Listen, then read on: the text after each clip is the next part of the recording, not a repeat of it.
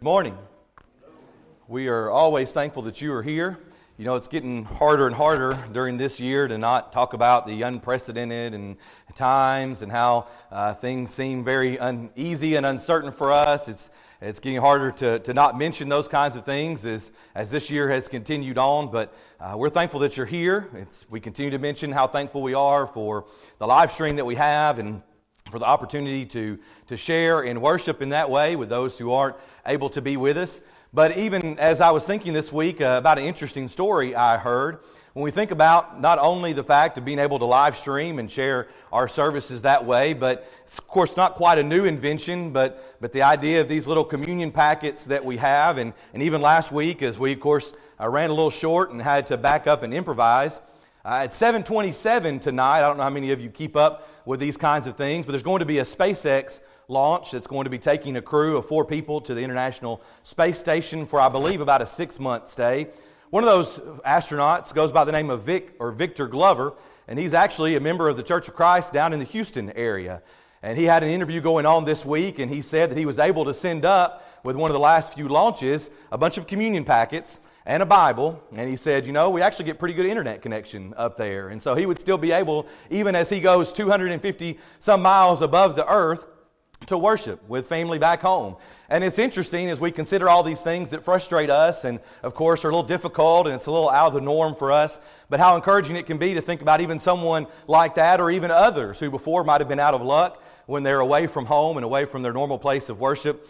But we're thankful for those opportunities, and it's certainly interesting even we can consider stories and ideas such as that. You know, as we go through the Bible, we think about the fact that there are many different word pictures, if you will. There are things that remind us of the way that our earthly life works.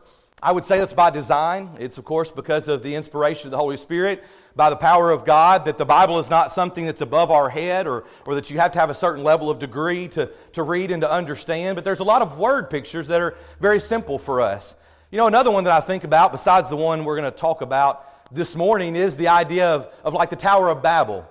Remember the Tower of Babel, and a literal tower. It's not just a mental picture for us, it's a literal tower, but there, of course, is the idea that they are building something and trying to reach up to the place where we think of God being. We think about the heavens or heaven, and we usually point up or something like that. And so here is a tower, but even in a mental picture, word picture kind of way, it's ascending up, trying to reach, of course, to God and to be as powerful in that sort of metaphor way. They're trying to be as powerful as God. They're trying to reach as high as God and be like God.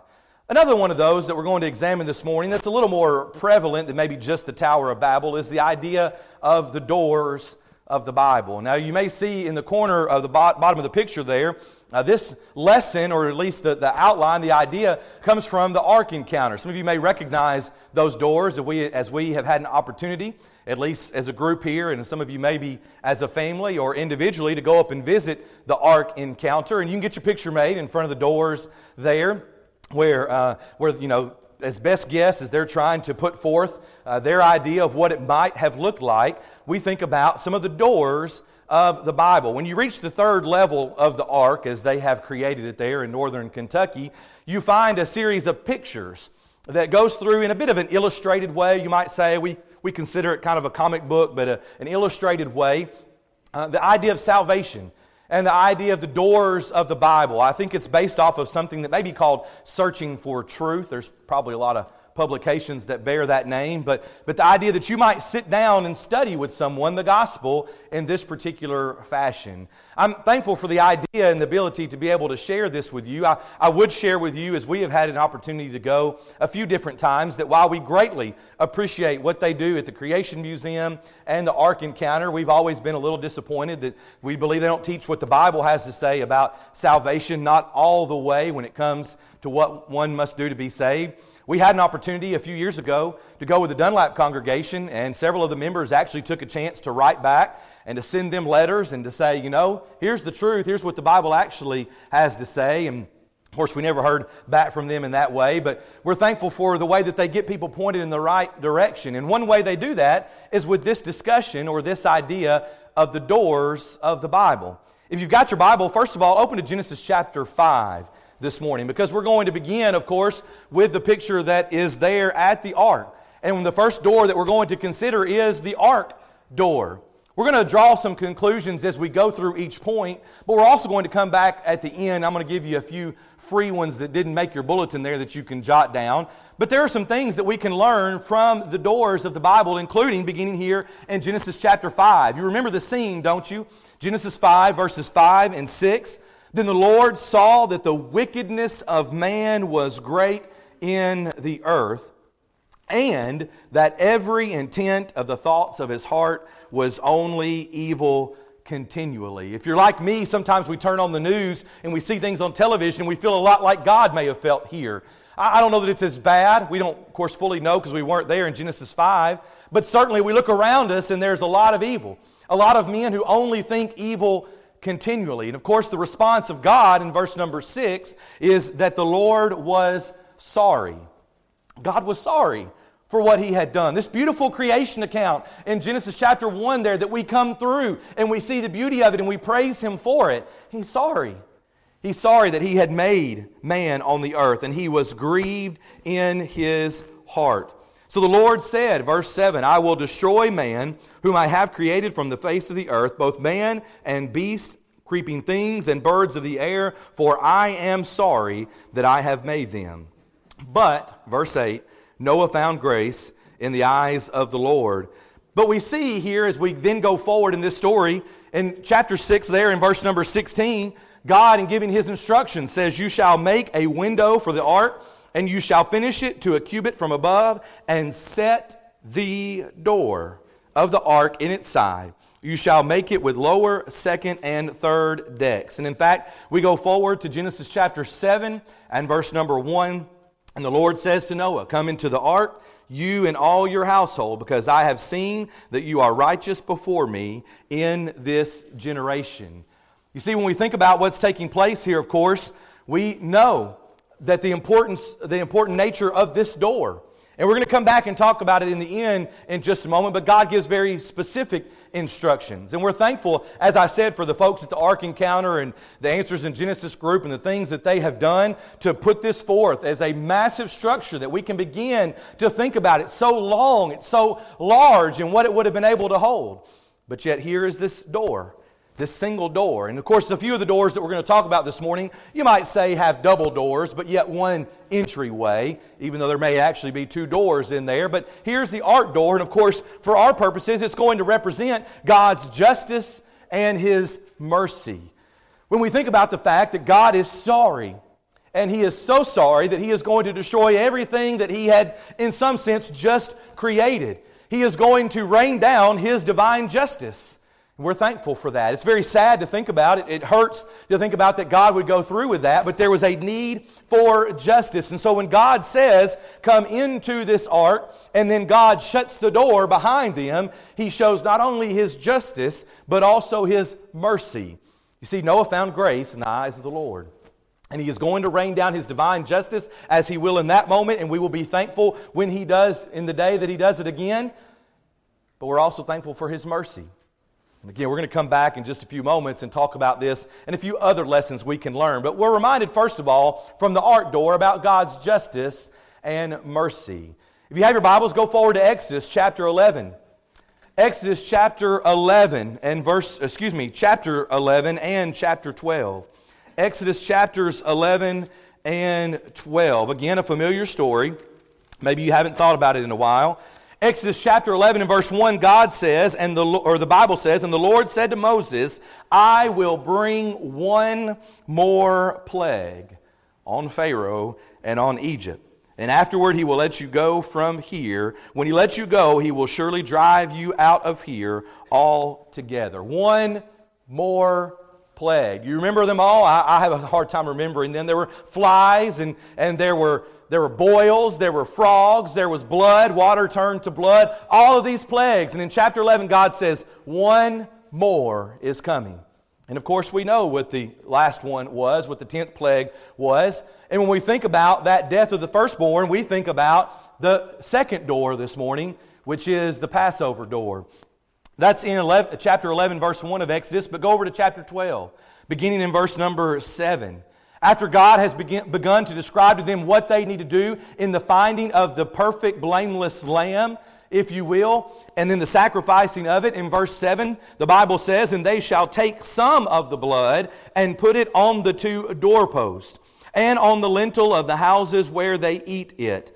You go down to verse number 11, "And thus you shall eat it with a belt on your waist, your sandals on your feet, and your staff in your hand.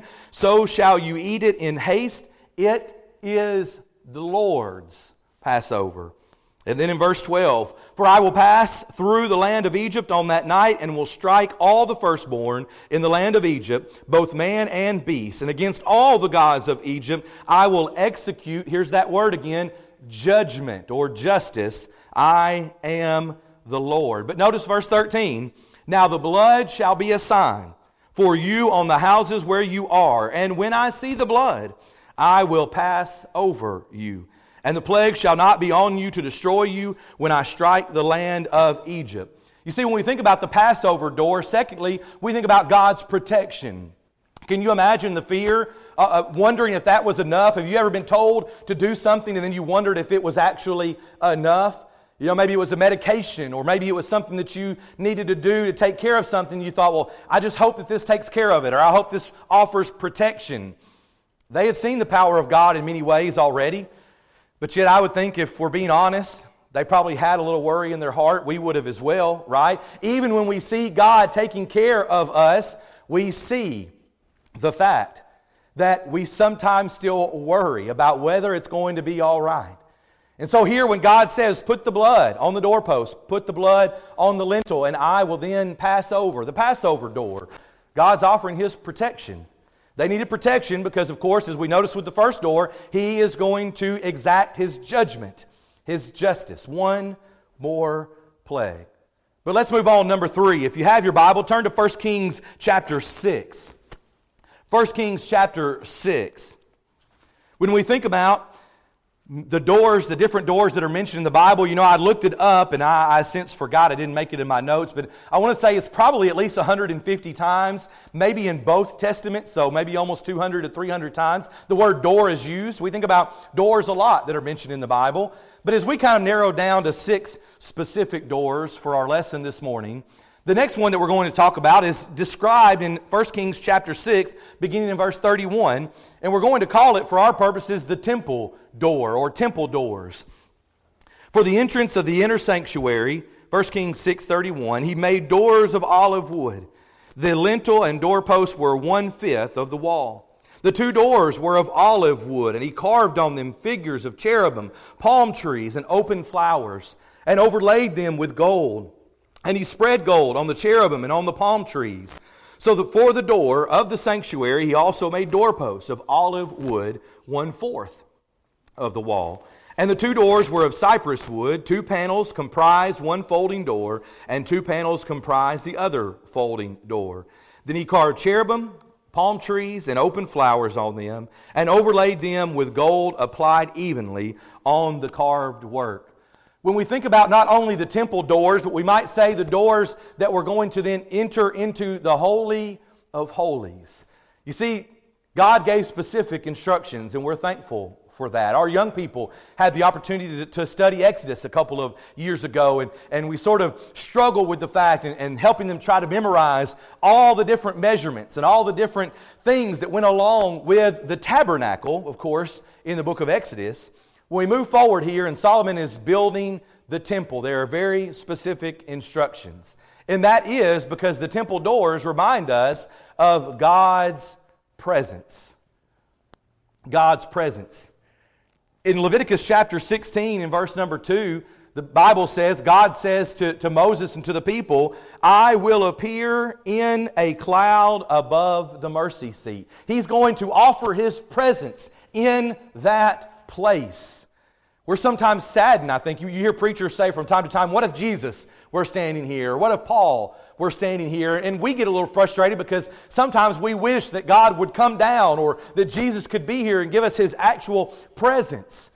But when we think about God's presence, it's very important that we think about not only the tabernacle, but coming forward into 1 Kings, we think about the temple that was built. In Hebrews chapter 9 and verse number 7, we were reminded, but into the second part, that Holy of Holies, the high priest went alone once a year. Do you recall everything he had to go through?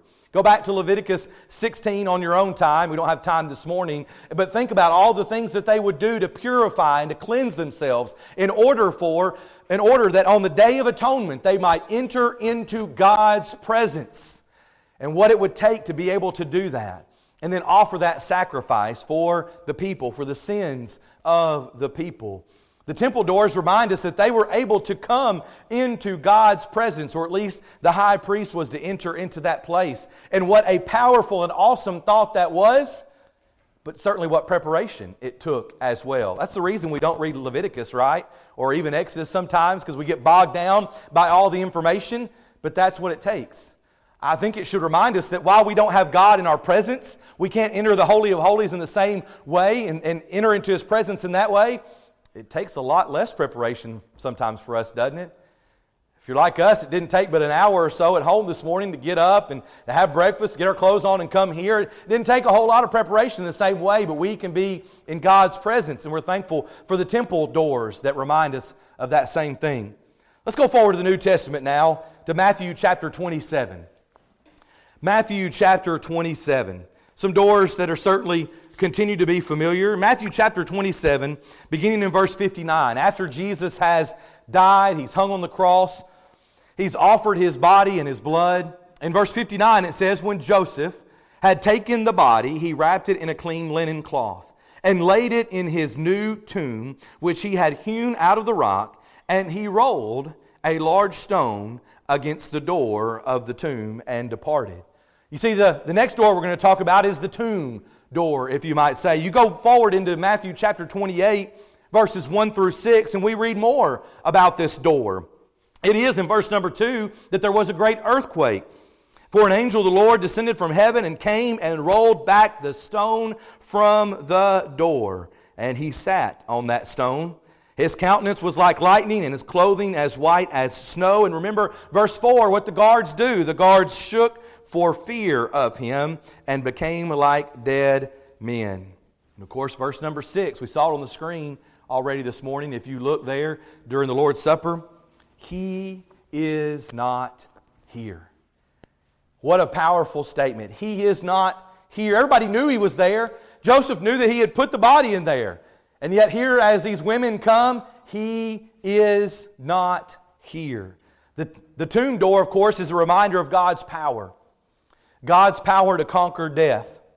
You see, Jesus hung there on the cross and He gave His life so that we might have power, that we might have salvation. But as we've said multiple times from this pulpit before, it would be nothing if He did not rise from the dead, because He said He would. And if He could not fulfill that promise that He made, then we would have a problem with our Lord and Savior. But He did. He died. He gave His life. And He rose again. We think about how great and how powerful it is on that day to say, He is not here, for He is risen. That tomb door shows the power of God.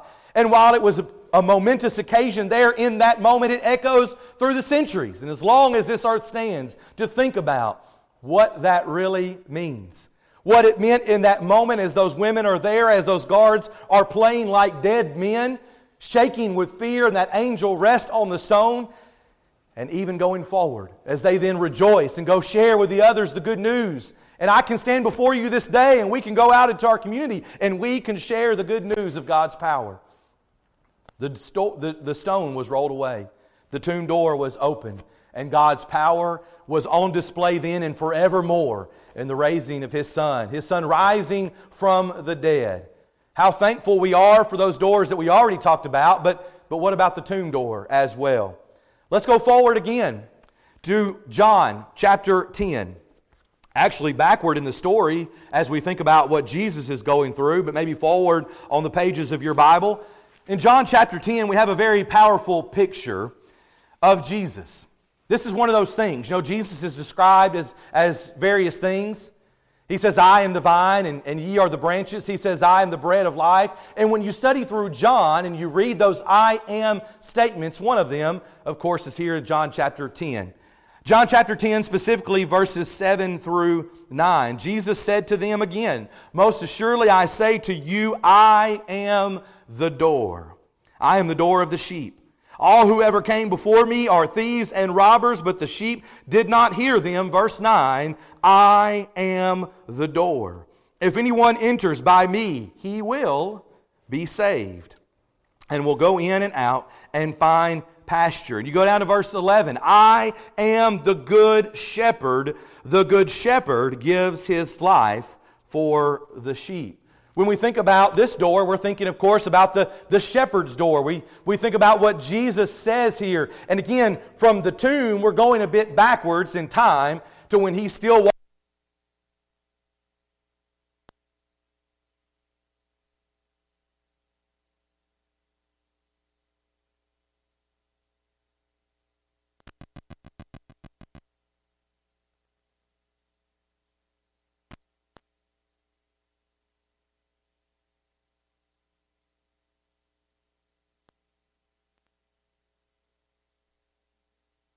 About the fact that he is going to be the one who lays down his life, we of course think about Jesus' sacrifice.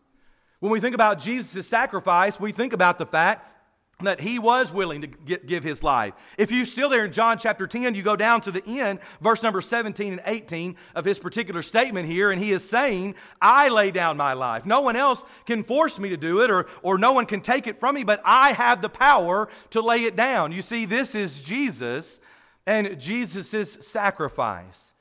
Do you remember a few pages forward in your Bible? John chapter 14 and verses 1 through 4, we know. But specifically maybe verse number 6. "I am the way, the truth, and the life." He's the door.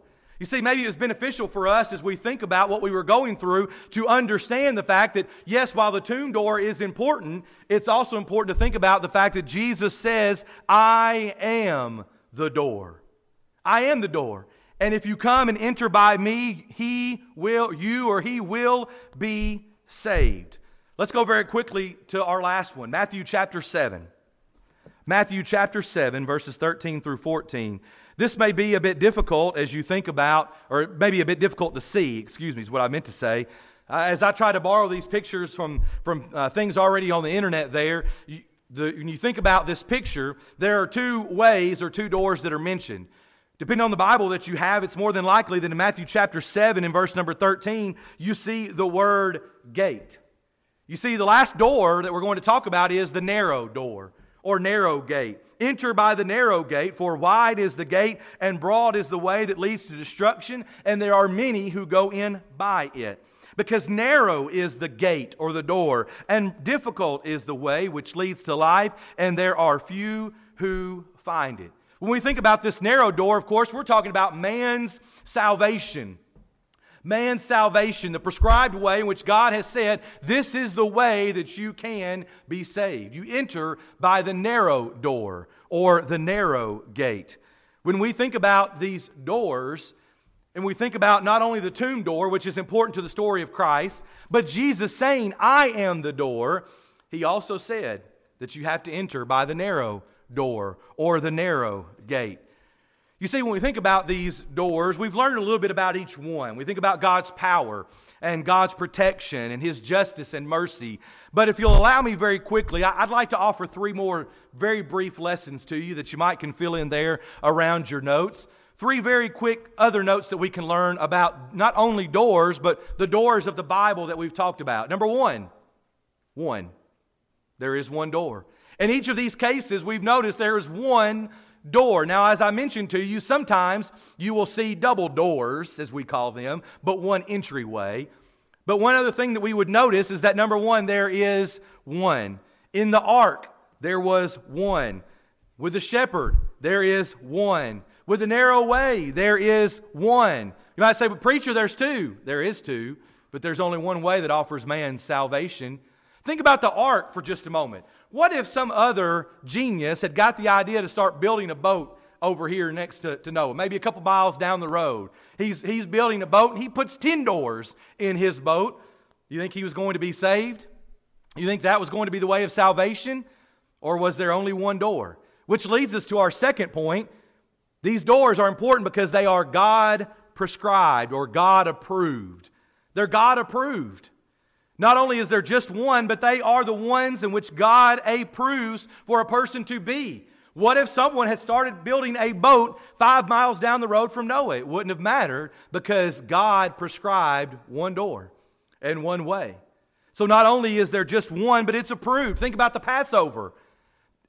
Everybody had a door. Who was God going to pass over? Those that had the blood on the doorpost and on the lintel.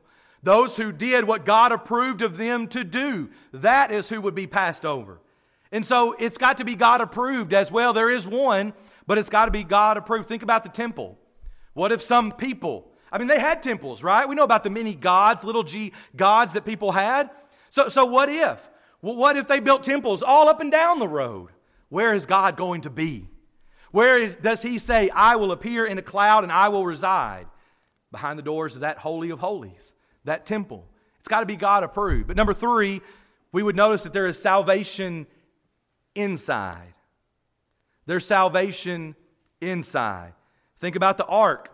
It's not just seeing the door. It's not just being near the door. It's being inside that door. You think about the Passover, same way. They weren't supposed to paint those things on their doors and then go all hide together in the woods. They were supposed to be inside the doors. There's salvation inside of these doors that we've talked about. You think about the shepherd. Jesus says, whoever enters by me. You think about salvation, the narrow way. Whoever enters in by that way, there's salvation inside, not just around, not just getting close, not just standing at the door. We appreciate Carl always asking usually what I'm preaching about. And I told him, I said, good luck. It's about the doors. I don't know what songs you can find, but I'm thankful that he did, and he usually does. Who at the door is standing? You see, we get close sometimes, but we don't actually enter into where salvation is. There's so much we can learn from these doors about God and His power and His justice, His mercy, His presence, His protection, and even our salvation. But let's also remember there's just one that is God approved, and there is salvation inside. If you have your Bibles and your notes out, you might want to be putting them up as we are about to sing this song of invitation that again has been carefully selected. By the way, you might notice that it's going to say, Jesus is waiting.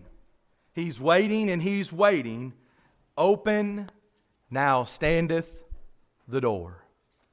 We stop here at the end of our lessons and we extend the Lord's invitation.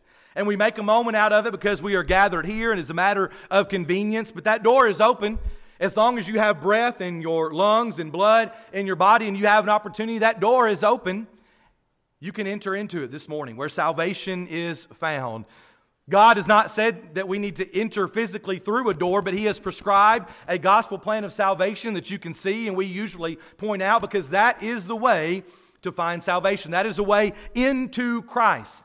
It is in Christ that you come in contact with His blood, and that blood, the power that's in the blood, washes away our sins. And we can begin then to live faithfully. For many of you, maybe you've done that. You become a Christian, you've entered by that door, but sometimes we find our way out again. That excitement, that life that's going on outside the door, it's a little enticing. So while we enter in, sometimes we find our way sneaking back out into the world. We find sin that separates us from God. And maybe you're here this morning and you find yourself in that position and you're in need of God's second law of pardon. We're thankful that we can walk in the light as He is in the light. If you're here this morning and there's sin in your life, you can repent of that and confess it. Pray for forgiveness, and He is faithful to do just that, to forgive you of your sins, that you can begin again to walk in that light. Maybe you're here this morning as we're gathered together and we've sung these songs and we've studied God's Word. There's something else in your life that you're struggling with. We said it's been that year where there's a lot going on and you need the prayers of this congregation. We're thankful to join together. We're thankful for that opportunity. One of our elders will be coming forward in just a moment to talk with you, to pray with you, and we would love to pray for you and with you. If you need to make a change, you can make it known now as we stand together and as we sing.